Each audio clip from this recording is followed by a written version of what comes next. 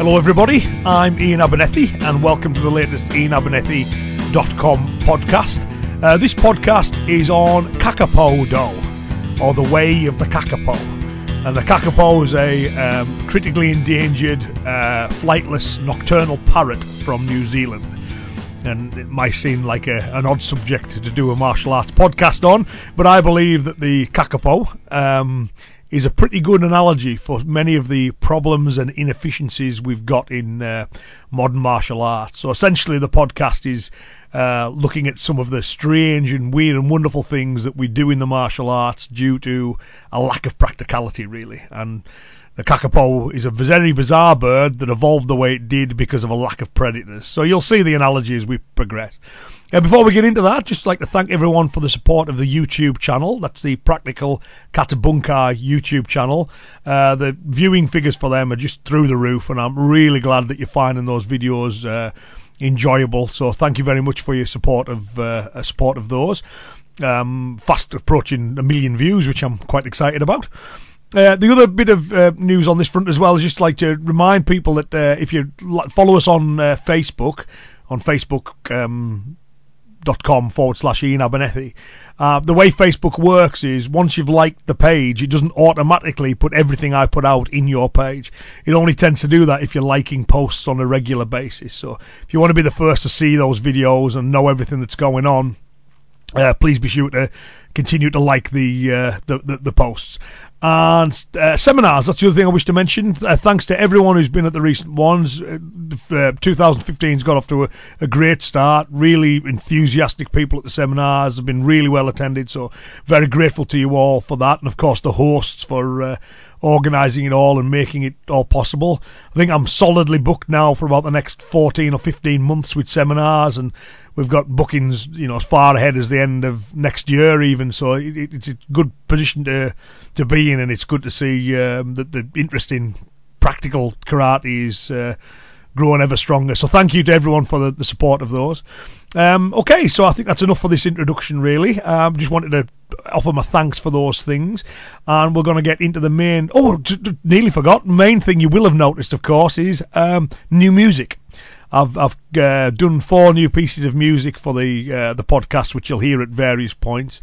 So let me know what you think of them, which bits you like, and I'll try and make the podcasts maybe a little bit more easy on the ear than some of the kind of punk rock stuff that I've normally used on the podcast in the past. Anyway, okay, so thank you very much for listening in. We'll now go over to the main part of this month's podcast, which is Kakapo Do, or the way of the Kakapo.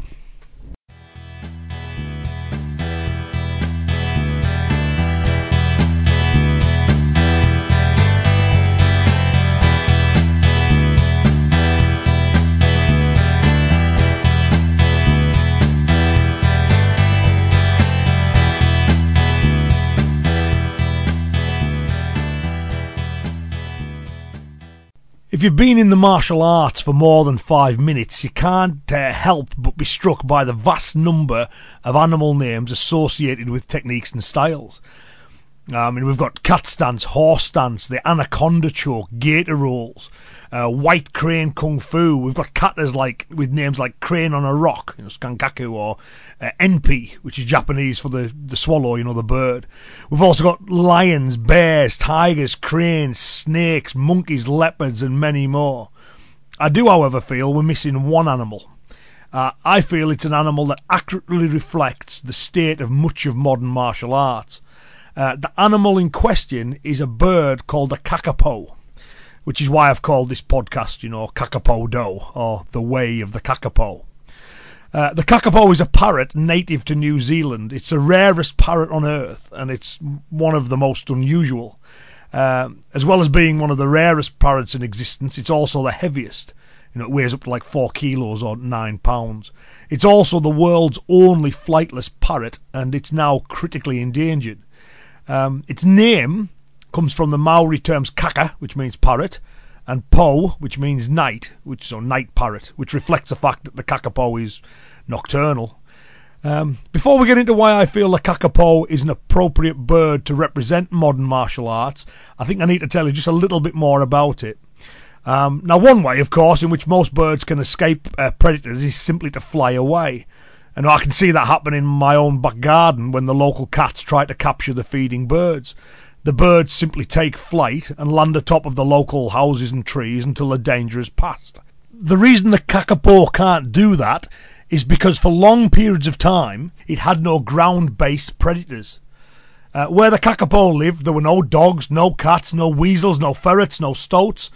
And I mean, this is of course pretty unique, and it was this unique environment that led to the development of such an unusual and unique bird. The lack of ground-based predators meant that the ability to escape them was not a factor in which birds got to survive and breed. Birds with weak wing muscles, which would normally have been taken out of the gene pool in other environments, were able to breed and have offspring. Now, over time, these birds slowly produced offspring, which eventually became the kakapo. A bird that's unable to fly, that has very weak wing muscles, it's got short wings, it's got a heavy body mass, and it's got a small keel on the sternum. And the keel is the bit which, the muscles used for flying are attached to. But I mean, despite all this, the kakapo was able to survive due to its lack of predators. However, it had big problems when we humans brought predators back in the 1840s.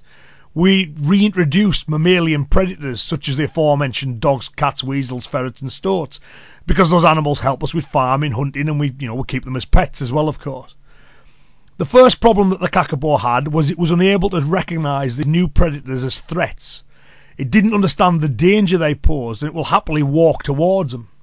It'll do the same with people too, and there's loads of footage online of them walking right up to camera crews to see what's going on. There are also reports of the kakapo trying to mate with possums, and hence willingly walking up to one of its predators and provoking it. Not wise, but the kakapo knows no better.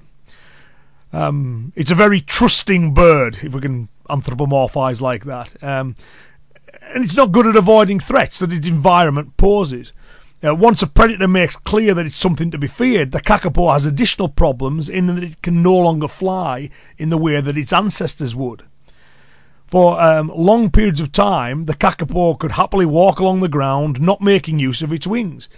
But now the predators were back, being able to fly is once again a must-have skill. The kakapo will try to fly, but it often ends up flat on its face, and I'm sure you're starting to see why the kakapo is critically endangered. One of the things the kakapo can do pretty well is climb. We had to learn to climb because it was the only way it could reach its favourite food, which is the fruit of the rimu tree. So sometimes the kakapo would try to climb to safety. But it can't climb very quickly because its climbing skill is all about collecting berries, not hunting or escaping. So when the kakapo gets caught mid-climb, it tries to do what other birds would do. It tries to do what its instinct tells it to do. It tries to fly. And the resulting attempt at flight sees the kakapo plummet to its doom. Flight, literally, and fight are not options for this bird, so all it has left is freeze. So when alarmed, it will freeze and remain totally still. And again, this makes it very easy prey if it's already been spotted. The kakapo has bright green plumage, and I think it's a pretty beautiful looking parrot. The kakapo also plays a role in Maori folklores and beliefs as well. So anyway, that's enough kind of natural history. So now let me explain, if you've not got it already, why the way of the kakapo is widespread in modern martial arts. So let's look at the kind of 5 points, and we'll start with number 1. So number 1, the kakapo does not understand the predators in its environment. So in the classic text on strategy, The Art of War, Sun Tzu said, if you know your enemy and you know yourself, you need not fear the results of 100 battles. The kakapo does not know his enemy, and he doesn't know himself. It doesn't know itself because it tries to fly when threatened when it can't fly. And it doesn't know its enemy because it does not recognise its predators as a threat. And it doesn't appreciate that it's putting itself in danger, trying to mate with possums, for example. When it comes to civilian self-protection, many modern martial artists also don't fully understand their enemy. They don't understand the nature of the criminal. They make unfounded assumptions, and they don't appreciate the actions and omissions that can put them in danger. We constantly see martial artists assume that criminal violence is the same as a consensual fight within their chosen field. Now, I'm not talking about just a lack of rules here, but the very nature and dynamics of the conflict. BJJ guys assume criminal violence will be like a rule-free BJJ match. Karateka think criminal violence will be the same as a karate match but with more contact. Practitioners of military systems or military-inspired systems think that their deadly methods are a perfect fit for the civilian environment. Boxers imagine standing off, footwork, slipping and fainting will have just as large a role to play in criminal violence as it does in a boxing bout, and so on. And that's not everybody of those styles, of course, but we can certainly see those traits. And we remember the criminal does not want to fight. He doesn't want a square go. He'll use surprise, numbers, weapons, everything they can to ensure that they get what they want from you as quickly as possible without you even realising it. Training for fighting and believing that that prepares you for self-protection shows that you fundamentally don't understand your enemy. You're making the false assumption he's just like you. It's the solution-defining problem, or to put it another way, system reinventing violence, as opposed to the correct approach of problem-defining solution, or system reflecting the true nature of civilian conflict. Now, awareness and avoidance are often given lip service in the martial arts, but that's nowhere near enough. We need to practice how to be aware and what to be aware of. We need to practice avoidance, de-escalation and escape, and not just add those terms to fighting training in the belief that that will cut it, because it won't. Another element of the way of the kakapo is not understanding the nature and the consequences of the behaviours that expose you to predators. Acting like a loudmouth badass because of your fighting skills will rub predators up the wrong way. Letting your ego dictate your actions when someone insults you is also likely to lead to unnecessary confrontation and legal problems. Don't go to places where violence is likely. Don't associate with violent people. Know your predators and keep out of their way. So number 2, the lack of predators has resulted in a bird that is unable to adequately protect itself. Now, I think this is a big one. We thankfully live in one of the least violent times in history. We live far longer than our ancestors did, and only a very small percentage of us will meet our end through violence. I mean, that's obviously a great thing. However, one effect that this can have on the martial arts is that because predators are removed from our environment, martial artists can develop in non-pragmatic ways. The forerunners of the kakapo could fly. The kakapo cannot. Likewise, we often find that the older versions of our art will work. But, now that the predators have largely been removed, the offspring of those methods can evolve in weird ways, and which can all seem perfectly fine until you run across a predator. If violence was to become an everyday occurrence and your very survival depended on your martial skill, you can bet things like 3-step sparring, 5-step sparring and so on would disappear from training in a heartbeat. There'd be no more practice against formal attacks from 10 feet away. Such methods don't help develop functional skills, and hence they're like the wings of the kakapo. They may look functional to the uneducated eye, but they're effectively good for nothing. The return of the predators would also quickly rule out deliberately taking fights to the floor, the blindness to how one-on-one tactics don't fare well outside the consensual fighting paradigm. That would end, and things like escape skills would be drilled repeatedly by everyone and not just given lip service. Just like the kakapo, everything can seem just fine until a predator turns up, and by then it's too late to realise that your system has developed to produce something that's largely unworkable. Like the kakapo, you'll flap your metaphorical wings, believing that they'll take you to safety, only to find you plummet to the floor. If we truly want to practice a system which can keep us safe, then we need to ensure we remain ever critical of what we do. We need to avoid evolving to dysfunction, through always keeping the predators in mind and accurately replicating that in training. Live practice, which reflects the true nature of civilian violence, as far as safety permits, is a must in order to prevent dysfunctional aberrations from becoming and remaining the norm. To avoid being a practitioner of kakapo-do, you need to ensure that functional traits, drills, skills and training methods are what you engage in and are what you pass on. They will help ensure true function.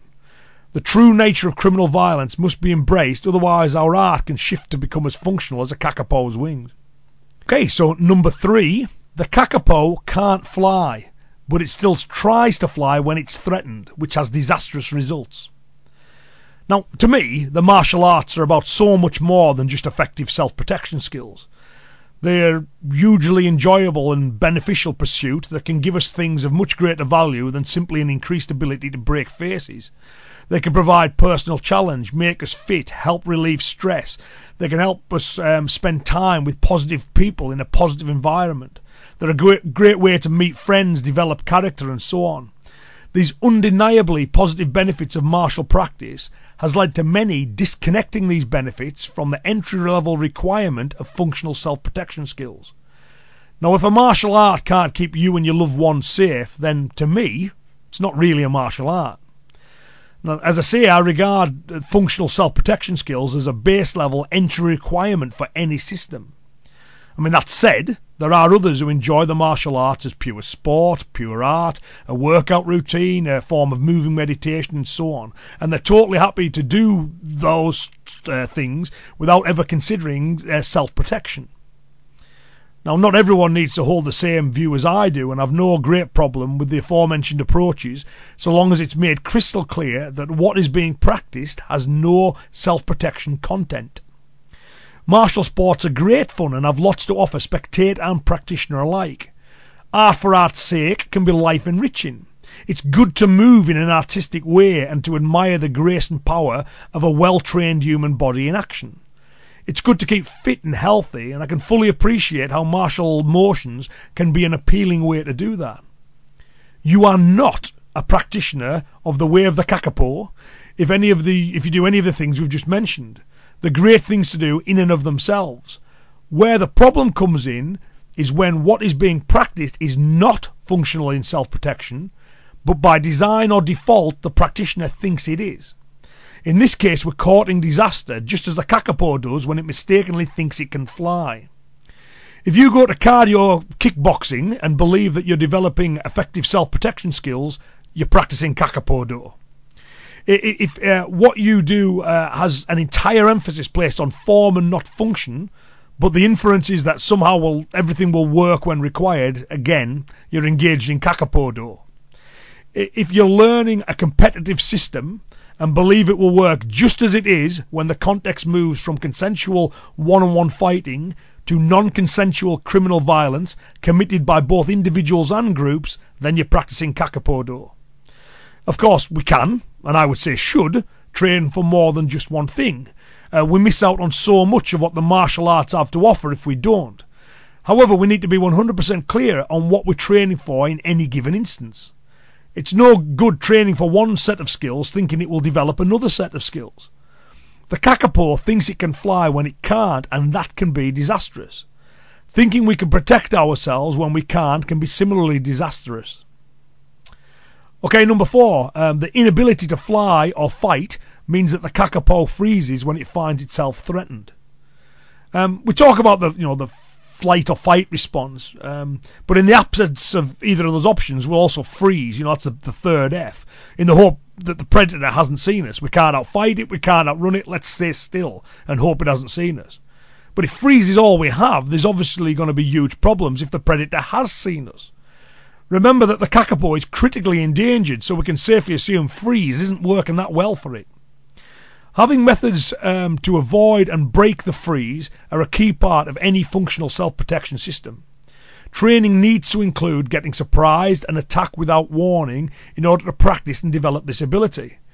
Those who've been to my seminars will know I've got lots of drills for this.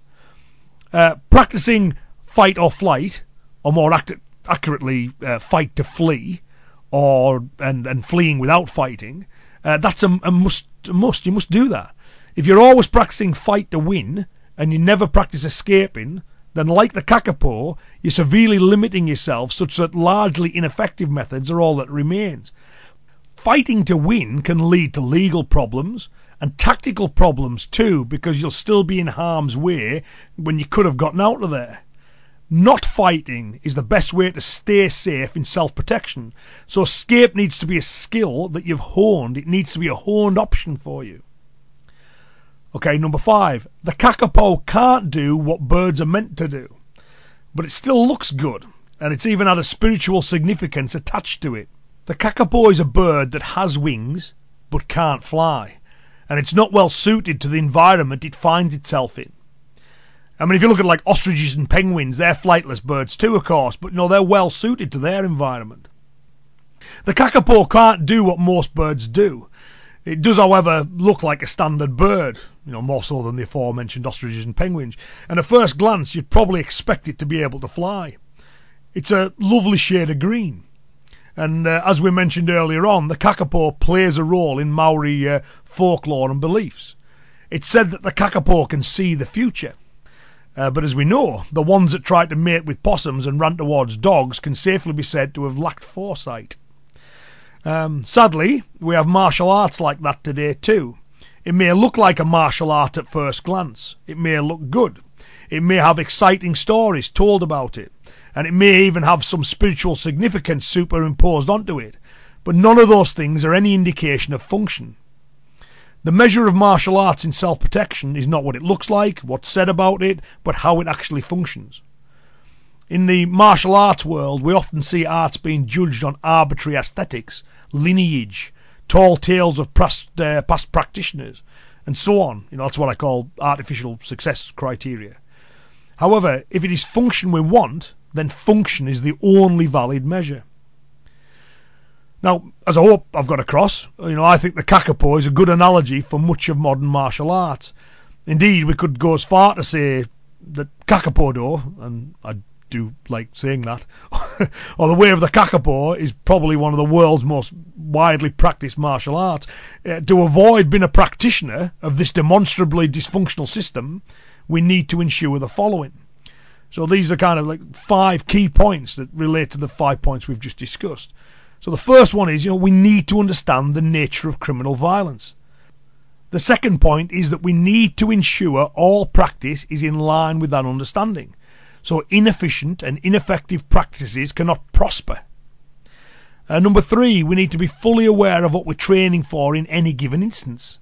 We also need to be clear and honest about what we're training for and not assume that training in one area will somehow produce skill in another area. Number 4, we need to practice breaking the freeze, fighting to flee and escaping. If we don't do that, we're very likely to be left static and hence be extremely vulnerable. And number 5, how something looks or what's said about it are irrelevant. The only valid measure of function is function. If we fail to do any of the above, then we're like the kakapo. We'll be ill-prepared should the worst happen, and we'll also be flirting with extinction. Once the predators are removed, the kakapo was free to develop from its fully functioning ancestors. As a karateka, I see much of modern karate has also removed consideration and understanding of the predators, and as a result, it's a dysfunctional system developing from a functional one. Kata without bunkai is a modern phenomenon, as are things like 3-step sparring, fighting from 10 feet away against formal choreographed attacks, multiple enemy drills where people attack in turn along the compass point and so on. None of that can be found in the older karate. And the only reason it persists today is because of the removal of the predators. When we reintroduce the reality of civilian violence, as it is, we inevitably find ourselves going back to a much more functional and authentic karate. The kakapo is a good analogy to explain why functional martial arts are far rarer than they should be. I mean, there's less than 150 kakapo left.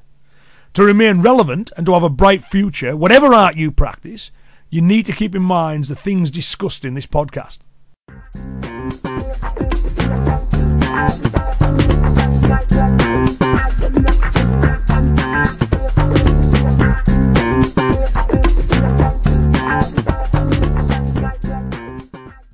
Well, that's definitely one of the more unusual analogies I've used, but I hope you enjoyed listening to that. I mean, the essential point of the podcast is, once you remove predators, strange things can evolve without consequence. And I think we see a lot of that in modern martial arts. We take our eye off the ball and we get these strange practices evolving without consequence, of course, until the predators are reintroduced. So I hope you enjoyed that, and if nothing else, a little bit more about this strange, nocturnal, heavy, flightless parrot. You never know what you're going to learn off these podcasts, do you? So yes, thank you very much for your support of these podcasts. As I've said before, I love putting these things together. I really do enjoy them, and the feedback from them is always very positive. So thank you for listening in and spreading the word about them. So I'll be back with another podcast very soon. In the meantime, I hope to see you at the seminars, and if I'm not in your location, keep an eye on Facebook and Twitter. So Facebook's Ian Abernethy and Twitter's at Ian Abernethy, both spelled IAINABERNETHY. And of course the website on the forum, we've got a really vibrant community there, and we're constantly chatting all things Marshall, so pop along and play your part in that as well. Be good to chat with you. Okay, well, thank you very much for listening in. I'll be back soon, and have a good month until I speak to you next. Okay, take care now. Bye bye.